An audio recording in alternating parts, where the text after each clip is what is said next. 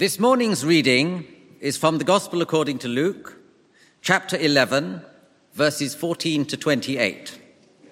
Page 1043 in the Church Bibles. Page 1043. Luke 11, 14 to 28. Jesus was driving out a demon that was mute. When the demon left, the man who had been mute spoke, and the crowd was amazed. But some of them said, "By Beelzebul, the prince of demons, he is driving out demons." Others tested him by asking for a sign from heaven. Jesus knew their thoughts and said to them, "Any kingdom divided against itself will be ruined, and a house divided against itself will fall. If Satan is divided against himself, how can his kingdom stand? I say this because you claim that I drive out demons by Beelzebul. Now, if I drive out demons by Beelzebul, by whom do your followers drive them out? So, then, they will be your judges. But if I drive out demons by the finger of God, then the kingdom of God has come upon you. When a strong man, fully armed, guards his own house, his possessions are safe. But when someone stronger attacks and overpowers him, he takes away the armor in which the man trusted and divides up his plunder. Whoever is not with me is against me, and whoever does not gather with me scatters. When an impure spirit comes out of a person, it goes through arid places seeking rest and does not find it. Then it says, 'I will return to the house I left.' When it arrives, it finds the house swept clean and put in order. Then it goes and takes 7 other spirits, more wicked than itself, and they go in and live there. And the final condition of that person is worse than the first." As Jesus was saying these things, a woman in the crowd called out, "Blessed is the mother who gave you birth and nursed you." He replied, "Blessed rather are those who hear the word of God and obey it." This is the word of the Lord.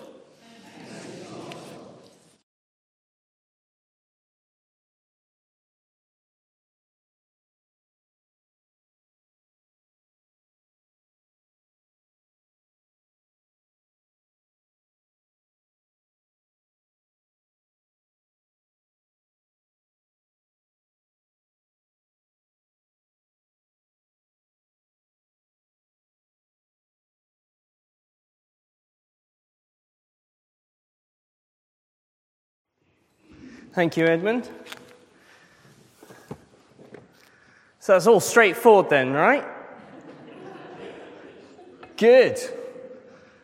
It's not easy, is it? Some hard stuff here for us to think about. I've been blessed by others who've written about it and spoken about it.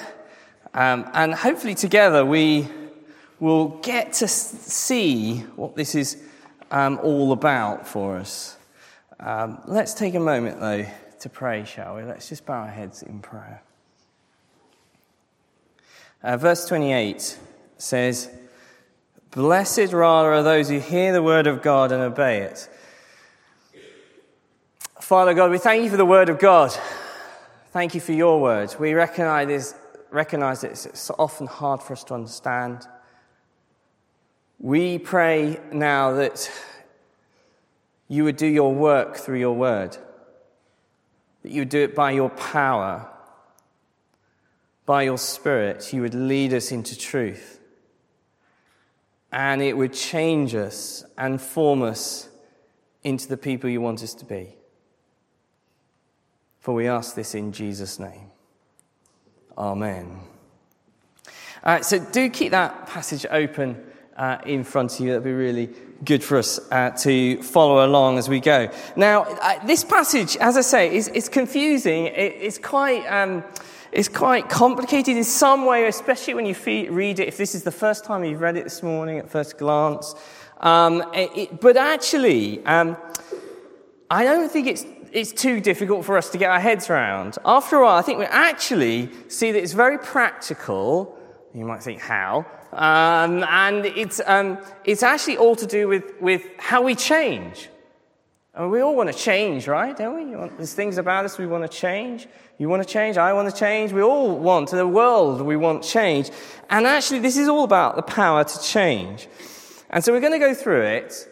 And the first point I'm going to labour quite a long time on, which is that there are many powers to change, okay? There are many ways to change, okay? This passage we read, verse 14, Jesus is casting out demons, isn't he? You can see that. And a lot of people, and maybe even here this morning, so I can't hear that, casting out demons, and maybe kind of balk and react against that and struggle with the idea of demon possession. Many people consider that to be isn't that just kind of naive, kind of primitive way of thinking? You know, they did that sort of thing, 2,000 years ago. In these days, they didn't have things like modern psychology and physiology and all that kind of stuff. And they didn't really understand what mental illness was. And that can sound all very well and good, but the problem is for us is that when we read the accounts of Jesus' life, read the Gospels, and I encourage you to do that if you've never done that before, is that we see Jesus clearly understands, doesn't he, the difference between physical, spiritual, and emotional problems. You meet somebody with a physical problem, he understands it's a physical problem. He meets somebody with an emotional problem, he knows it's an emotional problem. Here is a demon possession problem, and he knows it is that. So in a sense, what Jesus is saying is that we're naive, actually, to think that evil in our world only has one form of manifestation, of, say, the physical or the emotional. Evil has all sorts of tentacles into different places and in different ways. And Jesus is showing that our view of our problems is often far too narrow, isn't it? It's actually human and inhuman. It's both personal and impersonal. It's a natural, but it's also supernatural. It's multi-dimensional, multi-layered. And we talk about, in our world, you must have heard of holistic therapy, isn't it? You've heard that phrase. Well, perhaps Jesus would say that our view of problems is not holistic enough. That there's a depth going on that sometimes we're just not aware of. Evil has many forms. And first of all, we need to not be simplistic about that. Even if we struggle to kind of understand that in our 21st century. So having said that, though, we mustn't get fixated upon things like demon possession here, because I think the passage is actually not specifically really about that. And hopefully we can see that together. So even if you still have problems here with the idea of demon possession and exorcisms, hopefully together we can still understand what Jesus is really saying, trying to get at for us. So in the passage, what do we see? We see the religious leaders, first of all, getting very upset with Jesus. They accuse him of all sorts of things. You see that, don't you, in verse 15. By Beelzebub, the prince of demons, they accuse him of casting out demons. And what Jesus does here is he turns this on its head, doesn't he? And in verse 19, if you look further down, he says, well, by what powers are you, your people, your followers, and this is really crucial, doing the same thing? Jesus simply pointing out your people, the Pharisees, the religious leaders, they seem to be casting out demons as well. I think that's what's implied, isn't it? By whom do your followers drive them out? So he turns it back on them. Now, this is important. They're casting demons out. There are many ways, if you like, here to think about it like this, to get deliverance, okay? Do you see that? There are many sources of power in this world. There's not just one route to get out of demons. Let me try and illustrate this concept for us. Imagine, for example, someone is depressed, has depression. Why does a person have depression? Well, there could be many different things going on, couldn't there? The biologists could say, well, there's a psychological chemical imbalance in that person. That's one thing that they could say. The moralists could come along and say, well, maybe there's things that they've done that have contributed to the way that they are feeling. Maybe the psychologist says no. They come along and says no. It's something in their past and relational that they failed to cope emotionally. Some issue of the past that's preventing them to think correctly about the future. But then perhaps the superstitious says instead, no, it's a demon. They're being possessed. We need to cast it out of them. Now let's think for a moment. I know these concepts, you've got to bear with me, okay? Go with me on this, okay? Let's think biblically for a moment about this. God has made us multi-dimensional, hasn't he?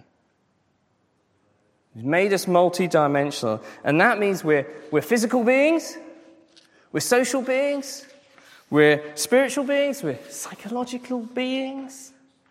There's lots of different aspects. And as a result, there are many sources of power, and a person can be helped through all kinds of ways. Okay?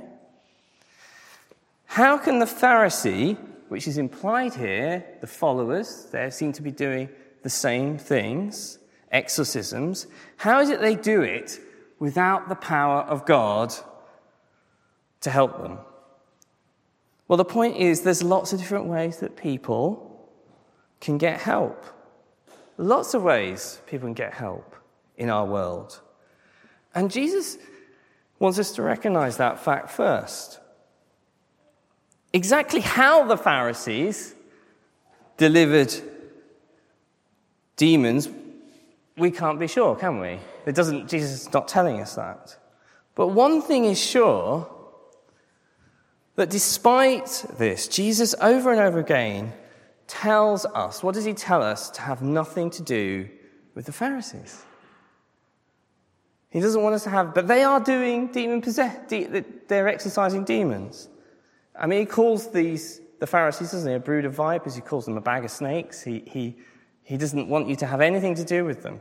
But yet they are doing this kind of thing. There's some power going on there, isn't there? And so, you can maybe think about it a little bit like this. In our culture, in our modern Western way of thinking, people will say things like, well, if their religion works, if their philosophy works for them, if their way of thinking and ordering their life works for them, well, good for them.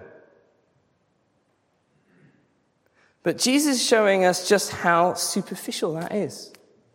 That's really superficial, isn't it, if you think about it?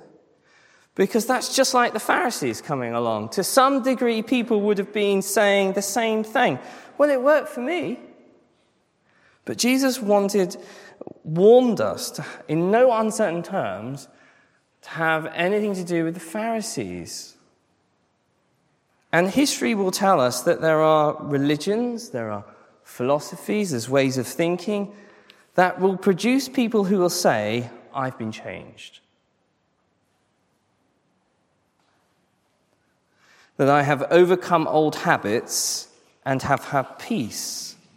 And sometimes these belief systems have been completely at odds with each other, haven't they? They don't fit together at all. but they produce some kind of deliverance for people. Now, they'll help you with your problems. Now, why? Why? Because there are many sources of power. There are many sources of power. There's social, there's psychological, there's physical, there's spiritual, there's moral power. That's what Jesus points out here to the religious authorities and the crowd. And here's the really crucial thing, though. But you must never, ever, ever jump to the conclusion that that religion or that philosophy or that way of working must be true. That's really very, very important. Just because it does deliverance. Christianity is not true because it works. Let me put it like that. Shall I say that again? Christianity is not true just because it works. It works because it is true. You see, many things that are not true still have some form of working out. Yeah? See, many religions, many philosophies, therapies, Pharisaism kind of worked for people because it had some kind of power over their life. You get my point here. But that does not mean and cannot mean that it is the truth. You see, what Jesus is saying is that there are many, many ways that we can get help, to get power into our lives and to get some kind of control into our life, but that doesn't mean that you have the truth that will ultimately set you free. Just as Jesus says, isn't it, in John 9, to the Jews who had believed him, Jesus said, "If you hold to my teaching, you are truly my disciples, then you will know the truth, and the truth will set you free." It's the truth that sets you ultimately free. Now, there are lots of powers in this world. We've just said that, and you think, what is Eddie going on about? Let me try and take it a step further. Any other power other than Jesus in your life will ultimately mean you're worse off. Or ultimately it will be destructive to you. Let's see how that works out. Jesus is showing here in this passage that there are lots of sorts of powers we've just been talking about to deal with all sorts of problems. But if you turn to any other power, any other source, to get self-control over your life, whatever that might mean, over your problems, you'll finish up in a worse place than you were before. Let me try and explain. You don't need, put it like this, you don't need to be a Christian to overcome your alcoholism if you're an alcoholic. You don't need to be a Christian to get your marriage back together. You don't need to be a Christian in order to get emotional self-control in your career, do you? Because there are powers, there's things that you can do. You see, if you turn to anything other except Jesus and then make them the ultimate thing in your life, the end, even though it might appear good at the beginning, or ultimately you'll end up in a worse place. And to show this and to illustrate this, Jesus gives us this story in verses 24 to 26. Let's look at that. This story is about demons in the desert. And it makes no sense to us unless you see he has already been talking about the fact that Pharisees can do some kind of demon exorcism and help people with their problems and deliver them. But it is without the power of God. So in verse 24, he says, "Let me tell you about this. And it's very possible for you to overcome your demons. It's very possible to cast things out, to get self-control into your life, to put your life in order, but without the regenerating work of the Holy Spirit." You know, you can do something like that, can't you? But you can do it without Jesus, and that's not good, is it? Let's read it again, verse 24. When an evil spirit comes out of a man, it goes through the arid places seeking rest and does not find it. Then it says, I'll return to the house I left. And when it arrives, it finds the house swept clean and put in order. Then it goes and takes 7 other spirits more wicked than itself, and they go in and live there. And the final condition of the man is worse than the first. What's he saying? First, he's saying it's possible to put your life in some kind of order, isn't it? We've just been talking about that, but without Jesus. You can sweep clean. You can get it in order. But you know the saying, don't you, about a vacuum? What does a vacuum want to be filled with? That's the point, isn't it? A vacuum needs to be filled. You see, we don't just get control of our lives in some sort of abstract way. I've now got control of my life. I'm ready to hit the world. You get the power to change, don't you, in that way, from some other motivation, from something else. You get something new that dominates you. You give yourself to something else. Something else comes and possesses you, to put it in this kind of frame of that Jesus does.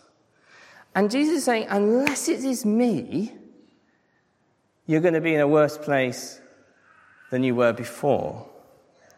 Let's try and illustrate this to give it some sort of concrete, so I don't feel that you're all looking kind of strangely, what's Eddie talking about? Let's try and illustrate it. This will hopefully help. I remember when I was younger, and maybe many men here, I'm not saying exclusively men, but a lot of men could perhaps relate to this. When I was younger, I was very much sort of grew up with the adage that if I was crying, my parents were wonderful, by the way. Got to add that for the tape. Oh, we don't have tape anymore, CDs. But my dad would often say, big boys don't cry, grow up. Okay? That's the sort of thing. He was a wonderful man, don't get me wrong, but that's the sort of thing that, and maybe you've had that said, you can resonate with that sort of thing. Stop crying. Why? Be a man. Show that you can get control of your life. Don't cry. Now, can that little boy get control of his emotional life at the age of 5 and onwards? Well, yes, he can, can't he? To some degree, he can, can't he? He can put his socks up, so I'm not going to cry, swallow his pride, and just stiff up a lip. Yeah? And he can cast it out of his life like a demon.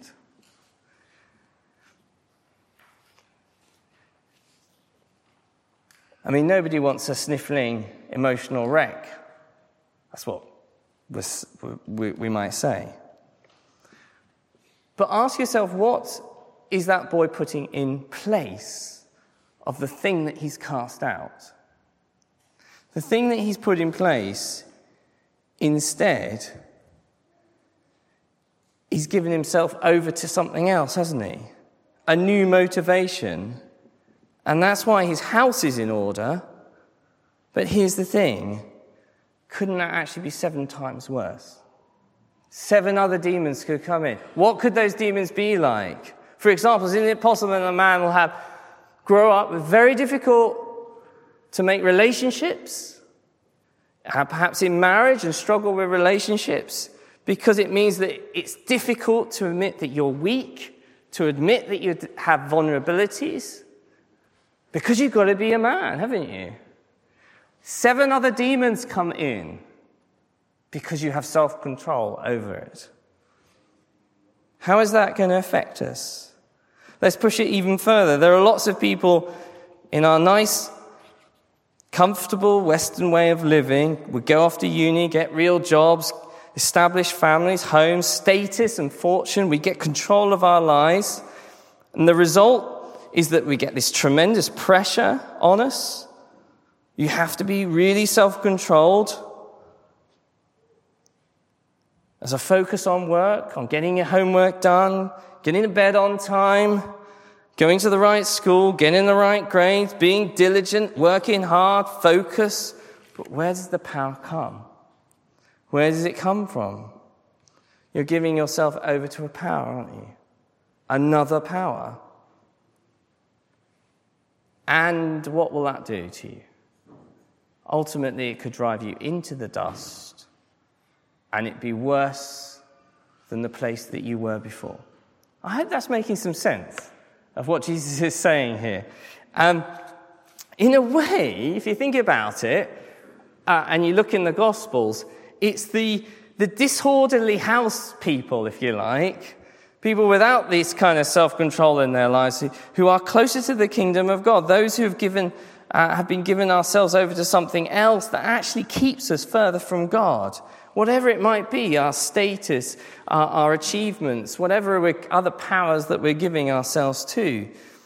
That's the reason why Jesus said Pharisees are doing some of these things. Because what were the Pharisees doing? They were giving you another burden to get control of your life, which is actually worse than the one before.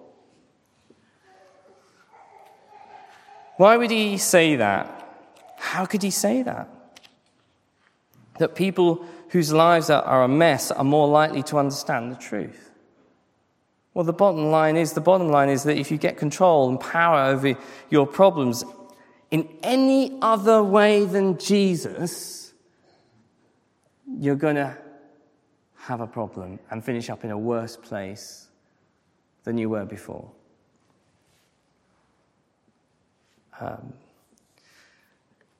I suppose to put it like this, if we're not possessed by Jesus, you'll be possessed by something else. And each of us do that. And often we're in a far worse place than we would have been. So this whole story here is about trying to show that, isn't it?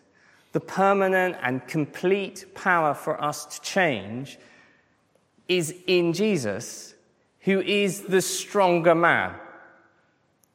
Verse 21, when a stronger man, fully armed, guards his own house, his possessions are safe. But when a stronger attacks and overpowers him, he takes away the armor in which the man trusted and divides up the plunder. In this, Jesus is saying to us, I'm the one who can bind up the strong man. I'm the one who can bind up all those other powers in your life that you use to control your life. I can bind them up, and only I am the only one who can take over completely, permanently, all the strongholds and the problems in your life. And I can do it thoroughly and completely and forever. Because he is the stronger man. The reason he can say this is because Jesus is the stronger man. Verse 20, Jesus says, but if I drive out demons by the finger of God, then the kingdom of God has come upon you. Just a finger. The finger of God. See how greater the power of God is. That's what we really need to go away from this passage understanding. That's ultimately it. I can destroy anything that binds you because I'm the stronger man. As a result, it empties and nothing can come back. You see, it's not simply about saying, I believe in Jesus. That's important. Believing in Jesus is important, of course. It's not just enough to emulate Jesus. What does it mean to be a Christian? To have received him, isn't it? To actually receive him by faith. It is actually that the Holy Spirit comes to dwell within you to bring about that change, to take that empty space and to come into it and possess you. That's what it means to be a Christian. By the power of God, through his Spirit. That's what it means to receive Jesus. We tend to use the word possessed to feel in a very negative kind of way, don't we? And of course, anything other than Jesus that possesses you and takes control of you, while it can perhaps get some things out of your life, clean it out, will actually ultimately lead to despair if it is without Jesus. How do we let Jesus possess our house, as it were, to use the analogy? How do we do that? Ephesians 4 says, put off the old self, be renewed in the spirit of your mind, and put on the new. You see, becoming a Christian isn't just moving things out. Jesus does that. He moves things out. Being a Christian is about receiving Jesus into your life and letting him possess you and taking control of you, being renewed in the spirit, in your mind, about putting on, filling the space that you've had emptied with Jesus. Let him possess us. I know that sounds a bit strange when you say that, but it is what it is to be a Christian. It's to let Jesus possess us. You put one off, put another on. If all we do is sweep clean and get some control over our lives, we finish up in a vulnerable place. 7 other demons can come in to that space. Jesus saying, I am the stronger man, and if you receive me, you truly have received the kingdom of God. Let's take a moment to pray, shall we?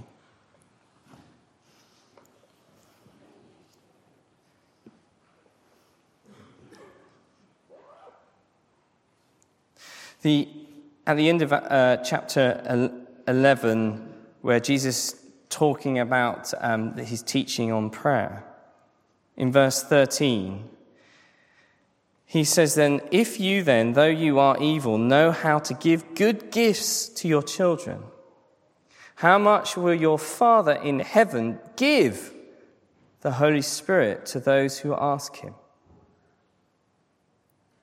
Father God, we thank you for your word, and it's hard, it's difficult for us to understand.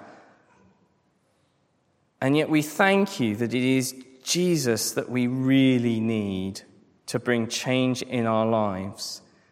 And as you've encouraged us, we pray that we would let the Holy Spirit come into our lives to fill the vacuum so that other things in this world, other powers won't try to control us.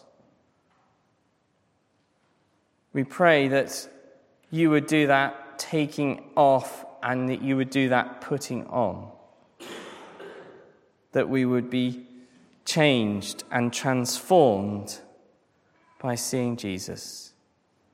To seeing just how wonderful and marvelous and great he is. He is the stronger man. So strong that he went to the cross and defeated death, sin, and the devil, and has given us new life. Fill us, we pray. Possess us by faith in Christ. For we ask in Jesus' name. Amen.